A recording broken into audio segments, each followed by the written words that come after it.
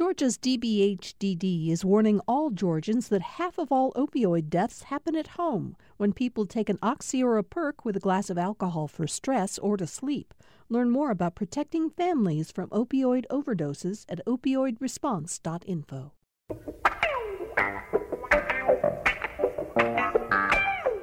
Thank you all for joining me for another Political Rewind.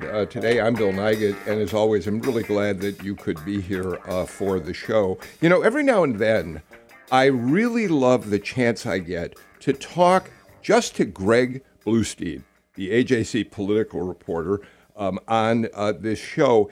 And I'll be very frank, Greg, one of the reasons I love it is I'm much older than you are. But I've said to you before that you approach your job in the way that I used to approach mine when I was doing politics at WSB TV, which means kind of relentlessly 24 hours a day if necessary, and with a love for politics that just drives you forward. So I always think about how much I loved covering politics out on the street the way you do now, and I'm really glad you're here today.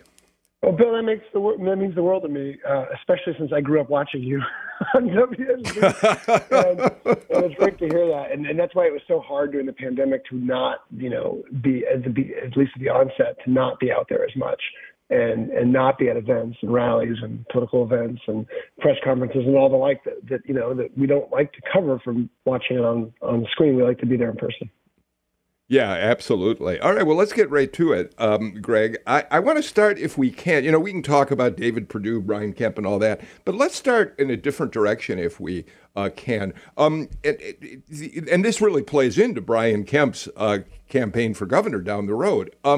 Yesterday, Chiquita Brooks LaSure, who is the Biden administration official in charge of Medicare and Medicaid, came to Georgia, but said nothing about the fact that Brian Kemp is still waiting to hear whether the Biden administration will approve his two waivers for health coverage. Number one, he wants a very limited expansion of Medicaid, but it would require a work component. And number two, he wants to take Georgia off the healthcare.gov exchange where people buy insurance and make Georgians go shop with private insurance companies. So, Greg, let's talk about the Medicaid part of this first. What are the upsides and downsides of what Kemp is proposing to do? Yeah, and really quick before we get into that, not only that, but the two didn't even meet. Governor Kemp's office said that he wasn't even invited to meet with her when she was here. So that to me says a lot. That says that this thing is in sort of indefinite limbo. Now the Medicaid expansion part, Brian Kemp on the campaign trail back in 2018 talked about a conservative solution to not expanding Medicaid completely. And this would be a work requirement, a school requirement, some sort of evidence that the people who don't qualify for full healthcare coverage now in the federal government, would have to prove that they can, that they're doing something, something work, something school related, something volunteer related, in order to get sort of state coverage for a limited Medicaid expansion. This would still leave out hundreds of thousands of people, about 400,000 people, according to one estimate. So it is a partial expansion at best of what the governor calls a conservative solution to this issue, because Georgia is still one of the only about a dozen states around the nation that have not expanded Medicaid fully. And many Republican-led states have already expanded Medicaid, and there's a growing number of Republican lawmakers who say, let's go ahead and do it. Let's go ahead and take the federal money, especially when we see federal legislation that is offering Georgia even more cash infusions in order to pick up the tab if the states like Georgia do end up expanding Medicaid. Yeah. I think we should point out, of course, that late in his administration, Donald Trump approved these two waivers. Kemp clearly went after them when Trump was in office, thinking he would get approval from the Trump administration. But the Biden administration said, well, not so fast. Let's put it on hold. And of course, this is going to become a major issue in the gubernatorial race. Stacey Abrams is, of course, has always promoted in her campaign for governor last time, and will again, expansion of Medicaid to all in Georgia. You're exactly right. And Bill, what's she opening with?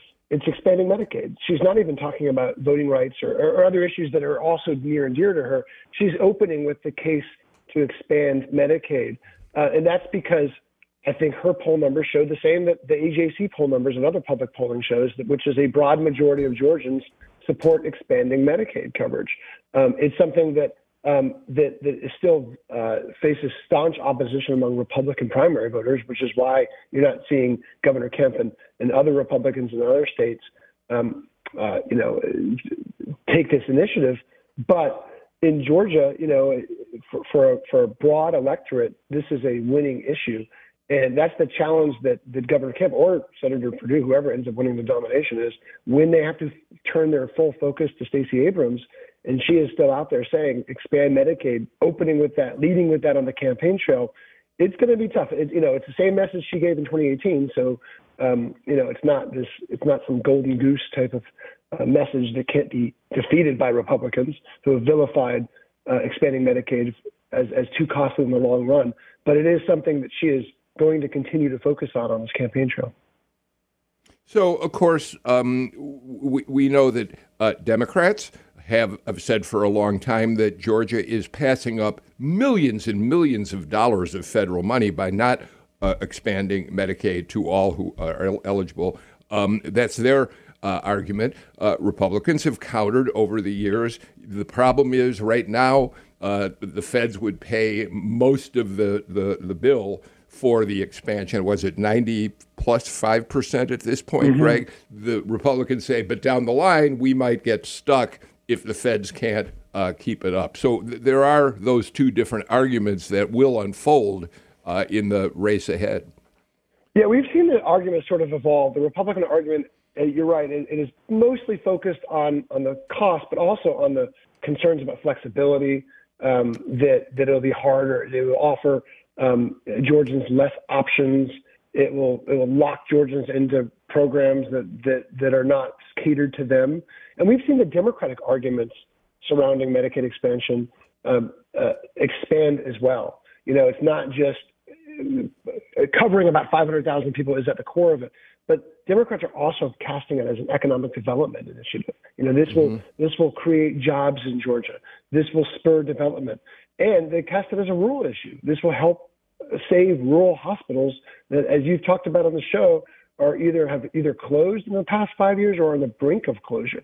So they're trying to make that a rural development issue as well.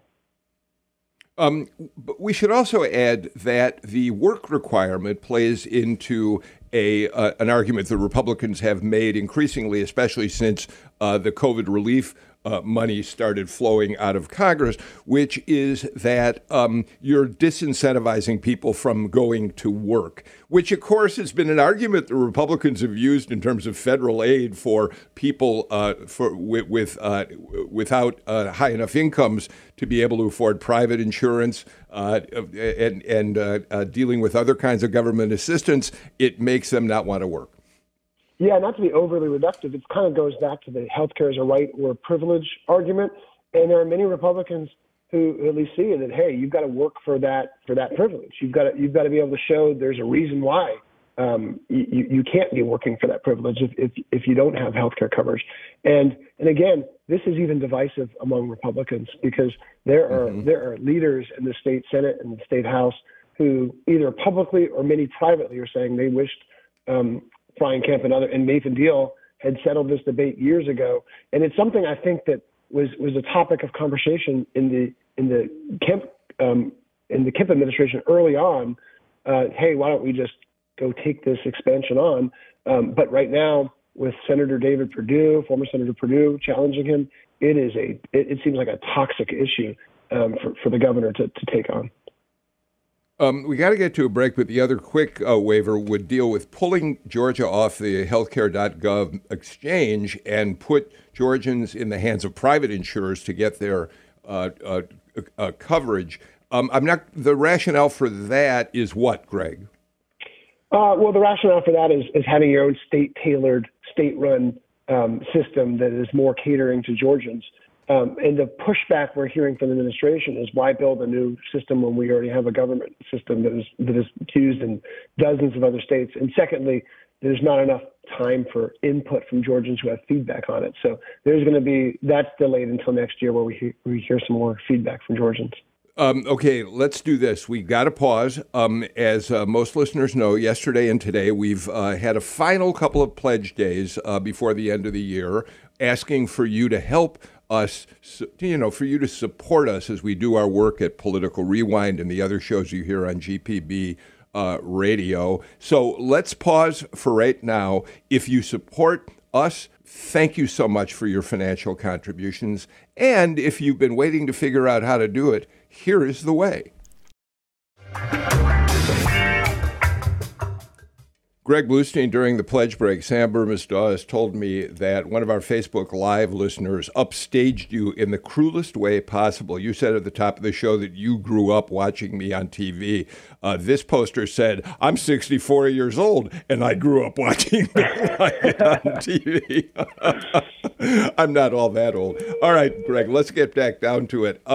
Let's talk about a story that your colleague Chris Joyner filed in the paper yesterday. U.S. District Court Judge Amy Berman Jackson Tuesday sentenced a Georgia man to more than 2 years in prison for threatening to assassinate House Speaker Nancy Pelosi following the January 6th U.S. Capitol riot. But Greg, one of the reasons this story is worth at least a couple minutes is that she capsulized what so many people are worried about in terms of the toxic political environment and the violent behavior that has spawned out of our partisan differences. Here's what she said. The heated and inflammatory rhetoric that brought the defendant to the district has not subsided. The lie that the election was stolen and illegitimate is still being perpetrated. Indeed, it's being amplified not only on social media, but on mainstream news outlets. And worse, it has become heresy for a member of the former president's party to say otherwise. It needs to be crystal clear. It is not patriotism. It is not standing up for America, and it is not justified to descend on the nation's capital at the direction of a disappointed candidate and threaten members of the other party. I don't know how you could say it any more succinctly than that. Exactly. I mean, she hammered home that this defendant was a symptom of a larger problem, and it's a problem that we've been talking about on this show since before this time last year, but really it stepped up around this time last year when the former president, or then president, escalated his attacks on the foundations of American democracy. And it's something that we'll continue to talk about, unfortunately, through the 2022 election, because Donald Trump's lies about election fraud continue to shape the discourse in American electorate. And we're seeing that with David Perdue. We're seeing that with some of the down-ticket candidates who Trump has endorsed. And we're seeing that with just the overall debate and discourse around election fraud and election reform in the state of Georgia. And so, the judge here was kind of navigating this line, wanting to punish, this criminal for this violent threat, but also saying that this defendant was just part of a larger problem to which we have yet to find a solution. What's particularly interesting about Cleveland Grover Meredith is that he's not the kind of when you just look at his profile, he grew up in Atlanta. He went to the Lovett schools, not exactly the environment you think of as somebody coming out of there and turning into a conspiracy nut and then becoming potentially violent in terms of his efforts to uphold the big lie. And it just tells us a lot. We have learned a little bit about how he slowly became a QAnon advocate over the last few years, and how it led him to threaten in a text to his uncle that he was going to put a bullet, as he described it, in Nancy Pelosi's noggin on live television. So his story in and of itself is really an example of what's happening to the extremists on the right. Yeah, when you say love it, I mean that is the sort of beating heart of the establishment in Atlanta private schools, right? Lovett, Westminster, those are the two elite private schools you think of. And there's been a lot of profiles and really good stories written about about this person in particular, and about how sort of the evidence of how someone can get radicalized. You know, we always talk about being radicalized by these foreign insurgencies and things like that. But, you know, this is an example of how you can be radicalized by reading about, you know, far right conspiracy theories that just are designed to inflame people and to get them upset. And in this case, it could have had a very violent end. And thankfully, it didn't. All right, let's move on. Let's talk a little bit about a couple of stories that you filed in the last few days. One of them was a story in which you describe, at least the headline describes, why David Perdue thinks he can beat Brian Kemp. And among other things, you point to internal polling that the Perdue campaign has done, which shows what? Well, we always have to be careful with internal polling because it's designed to raise skepticism, right? So I want to lead off with that. Like, you know, internal polling is released by the candidates for a reason. But in this case, we've got not only David Perdue's internal polling, but also Brian Kemp's internal polling, which come to the same general conclusion, and that is shows how important Donald Trump's endorsement is in this race. And, you know, in the David Perdue internal polling, once voters were reminded that Donald Trump endorsed him a few days ago, and he's only been in the race for about 10 days now, right?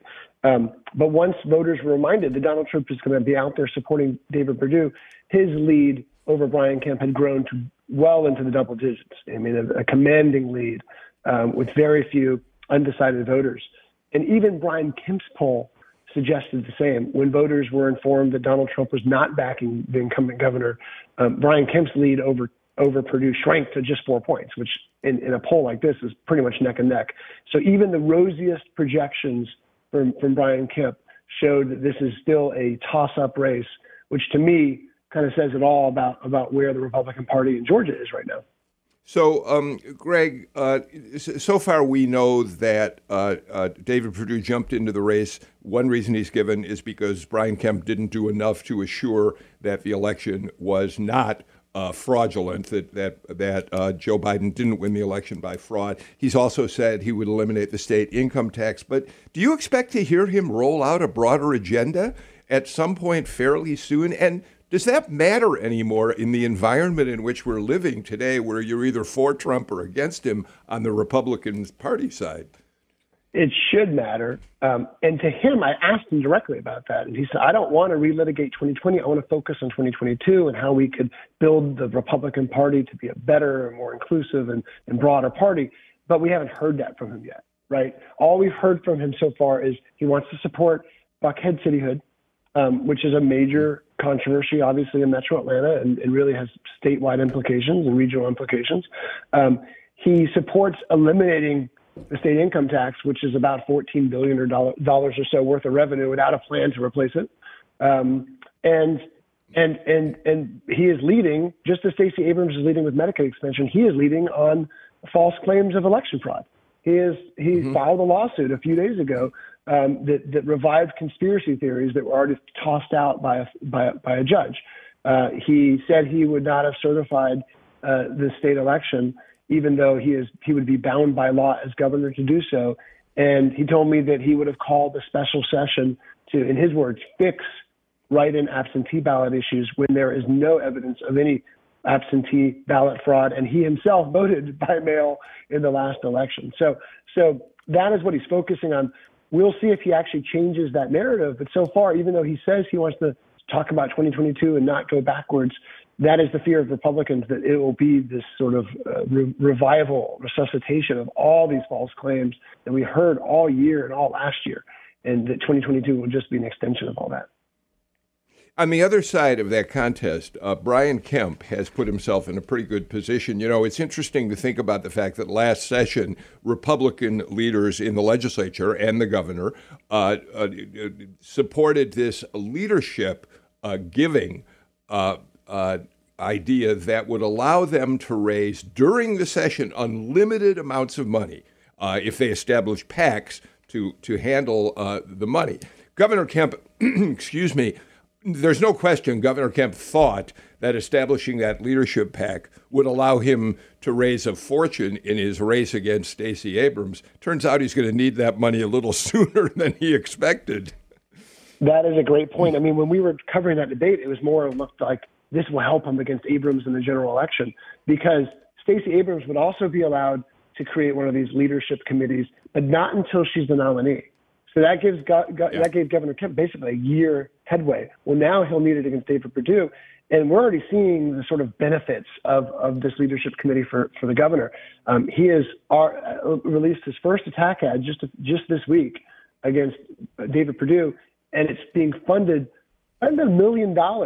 This is not a small ad buy that is being financed through this new leadership committee, where you can give unlimited donations. So that includes during the legislative session as well, which is a big red flag for watchdog advocates who are concerned that contractors and people needing special favors and people who have legislation pending can just give $2 million to Kemp's leadership committee in the middle of all this. Before we get to our final pledge break of the show, tell our listeners a little bit about that commercial, that anti-Purdue commercial that Kemp has launched says. Yeah, it's really fascinating because basically the governor is embracing the same anti-Purdue attacks that Jon Ossoff and really Michelle Nunn embraced in 2020 and 2014. So it's all about him outsourcing jobs to Asia. And this is something, by the way, in 2014, David Perdue embraced. He said, I'm proud of the fact that I saved corporations millions of dollars by outsourcing jobs. And now it's something he's running away from, saying, basically, in Jon Ossoff's case, saying that Ossoff was more linked to China than he was. And he tried to avoid that sort of history of him working in Asia. So I assume it's only a matter of time before the Kemp campaign uses another ad that was also a Democratic ad in the Senate race, which accuses him of insider trading as a member of the United States Senate when he knew that the coronavirus was likely to take down the economy. I have no doubt. I think we'll be able to say that Jon Ossoff is an informal advisor to the Purdue campaign. To the Kemp campaign, I should say. So what's fascinating as we go to break is that both sides of this contest, Purdue and Kemp, have really powerful mechanisms at work for them in this campaign, which is why it's going to be fascinating to watch. Let's do this. Let's get to our final pledge break of the show. There's a lot more I want to talk to Greg Bluestein about when we come back.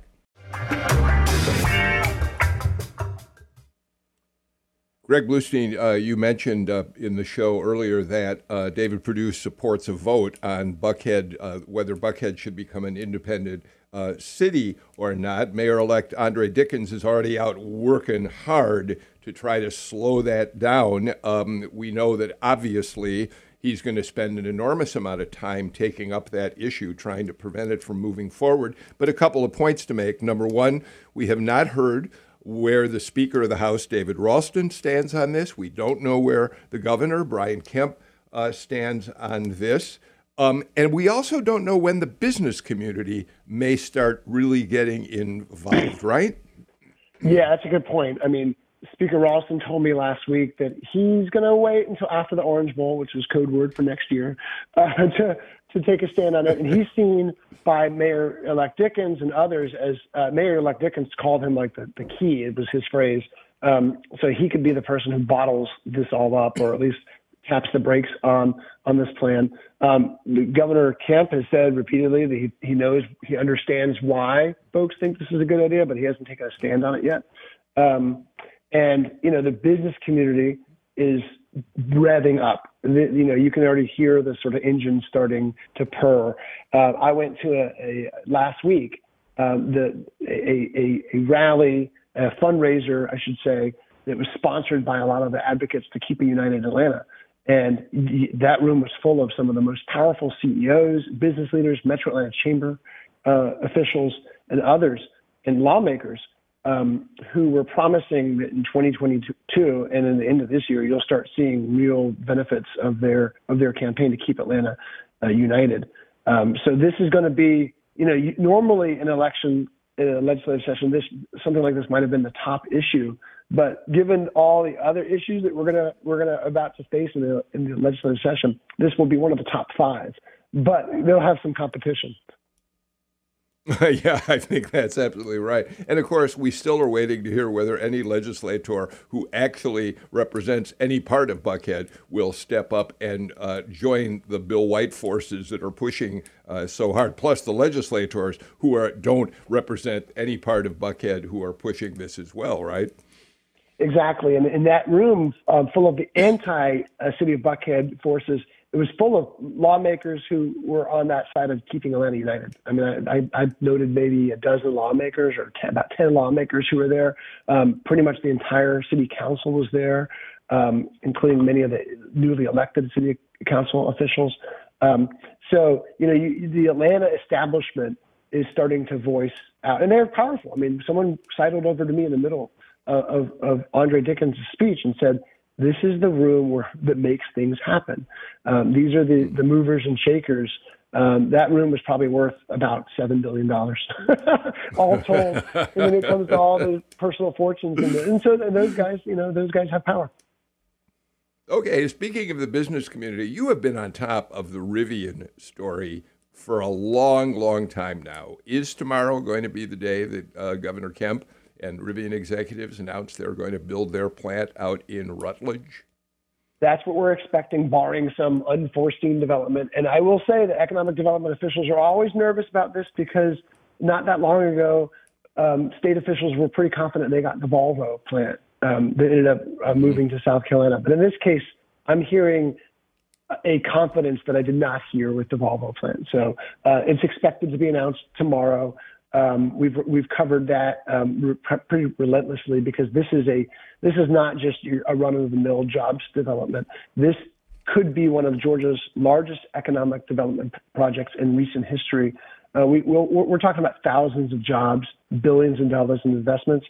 And something like this is important, too, because it's not just the direct jobs created by this plant, which is going to be a huge number. It's going to be could be 8,000 jobs. But it's also the spillover effect. They call it the halo effect of the suppliers. Tens of thousands of other jobs could be created by a plant like this, and well-paying jobs that could transform that area for better and for worse, right? It's going to take the sort of rural, sleepier communities and turn it into a more green tech hub, really. So there's lots of changes that were coming, and there's lots of folks in that region of Georgia who are concerned about that. But it is also going to sort of seal Georgia's reputation as a growing green energy hub. Yeah, a lot of what you just said, we can unpack a little bit of. Number one, Georgia has failed to attract any other auto assembly plant since Kia, which is down in West Point, and that was decades ago at this point, right, Greg? 2006. Yeah. So the other thing worth mentioning here is I'm curious, where will they do this announcement? Given that there is opposition out in Rutledge, and you can imagine that people who don't want to see their community change would be there with posters and protests. Where do they do this announcement, assuming it's going to take place? Yeah, they'll want to do it in the Capitol, and not necessarily because they're worried about that opposition. It's more of they want to make a big splash in the metro Atlanta media market, and it sure is a lot easier to get all the TV cameras there if it's in the state capitol. Okay. Well, we're going to watch that unfold. By the way, I think there are an awful lot of people. I certainly was one of them. I had no idea what Rivian manufactured. I have now learned that they manufacture electric vehicles, electric trucks is their real big piece of the business, their business, right, Greg? Yeah, and when you say you call them the darling of the electric vehicle industry, that's an understatement. I mean, this is a company that's valued at about $100 billion by Wall Street. That makes its market valuation higher than Ford and General Motors. So this is not some mom and pop shop here. This is a major company that is setting roots, that plans to set roots in Georgia. Okay, and to tie this back into the campaign that we've talked about, this is a big feather in the cap for Governor Kemp, assuming it all comes together tomorrow. Yeah, and I'll have a story about that actually within very shortly that my editor is about to make. But no, this is a welcome change of pace for a governor who's been in this epic squeeze we've been talking about between Stacey Abrams on one side, David Perdue on the other. This gives him a chance to change the conversation. And that internal poll we were talking about earlier, Bill, that showed this neck and neck race once Donald Trump's endorsement is factored in. It also showed that when it came to the economy, Governor Kemp's favorability ratings was among the highest. He performed very well when voters were asked how they feel about his performance with the economy. So expect him to lean into not just this, but every economic development announcement between now and November 2022. It also plays into the fact that Governor Kemp has boasted that he kept the economy of Georgia thriving even through the pandemic by being cautious about the kinds of mitigation efforts that he allowed and didn't allow to be put in place in the state. And of course, as we know, he took a lot of heat for that, from folks like me and you, and also from Donald Trump. I mean, he was facing fire from Democrats and Republicans. Donald Trump even used a press conference to blast, to assail Governor Kemp for reopening parts of the economy before many other states did. And now the governor says that's a testament to his economic approach, and that'll be a fixture on the campaign trail as well. Yeah. How interesting. The former president attacking Brian Kemp. Only the beginning back then of what was to come. Greg, I want to spend a few minutes. Yeah. I really want to spend a few minutes talking about this book that you've written, and it won't be published until March, right? But yes. Okay. So it's called Flipped: How Georgia Turned Purple and Broke the Monopoly on Republican Power. We've mentioned it on the show, of course, before, but I'd just like to talk about it with you. We'll do more on it once the book is formally published. But I really felt honored that I got a chance to read the book in the last couple of weeks, and to have conversations with your editor, Rick Cott at Penguin, right? He's very excited about this book, and after I read it, I thought it was such a wonderful look at not just the 2020 election, but you go back into Georgia political history. You go back to the days of Roy Barnes and before, and talk about how the state's gone through a couple of transformations. So I was really glad I got a chance to read the book and appreciate the fact that you let me do that.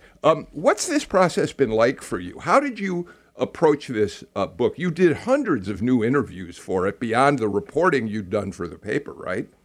Yeah, no, that means the world to me. And so I started approaching it probably around this time last year when a couple folks just reached out to me and said, hey, you really might have a book here, whether or not the runoffs go Democratic or Republican, just writing about Georgia's transformation. And I had no idea what I was getting into because I'm a deadline guy. I'm used to writing a lot, but I've never had to take on a project. I mean, for me, working on a story for a couple of days is a long time, let alone a couple of weeks. But I've never had a project that lasted 7 or 8 months like this. I think I put the final touches on it maybe in late September, and have been tweaked since then. But it was really fun. It was surprisingly fun, even though I was working on it at nights and weekends a lot. It was fun to revisit some of these past stories that either I was involved in covering or were way before my time. But re-interviewing people, I had so much great cooperation. Some folks didn't want to go on the record, but provided me fantastic background. Some people just offered tips. I would do interviews for hours with some folks, and maybe only a line got in the story.